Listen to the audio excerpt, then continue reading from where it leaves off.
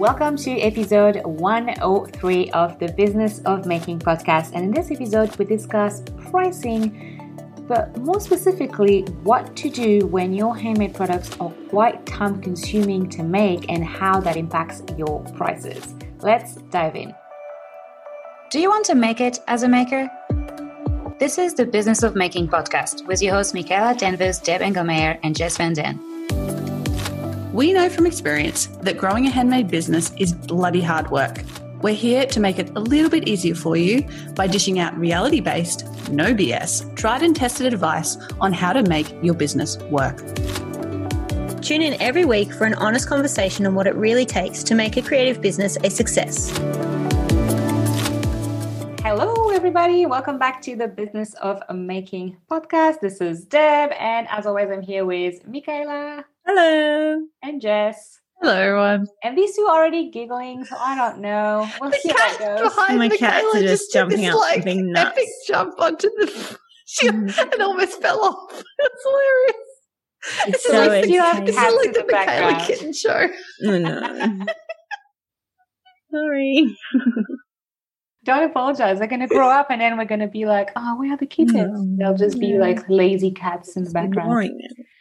So, guys, today we are still talking about pricing. So this is our third episode this month about pricing. We really wanted to dive deep. And something that we thought would be interesting to talk about with you today is what if your products are time consuming to make? Because that seemed to be something when you start putting your prices together, that's a pretty common issue. Figuring out that the labor cost inside of your costing is quite high, or if you make one-of-a-kind product, then definitely that takes also more time, less, you can't reproduce them that easily.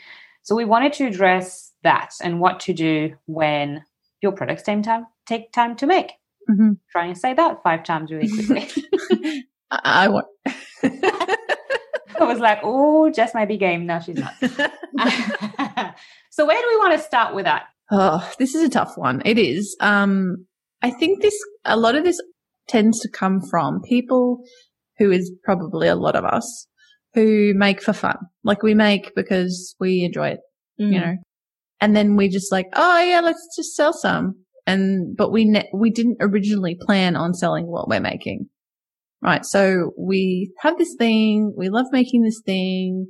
We enjoy making this thing.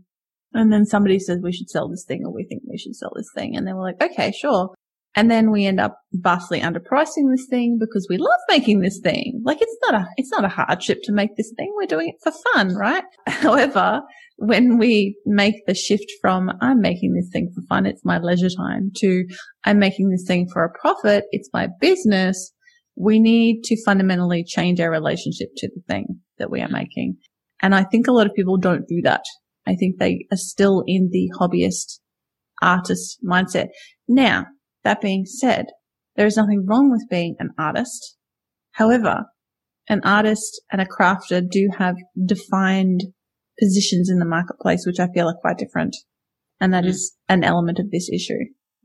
Yeah, I think too, the other side of that, so you've given us a scenario where it's a person doing it for a hobby and then they decide to maybe sell it. I think it could also be someone in that same position, or also someone who's been doing it for a long time and doesn't understand, and this goes back to our last episode of perceived value, doesn't understand that there's a market that will pay a lot of money for the thing that they've done for a long time. So I don't know. It's easy. It's easy to you to make this thing. Well, not even that. Like I've come across people who are like knitters or quilters, and they're like, I could never sell this because so much work goes into it.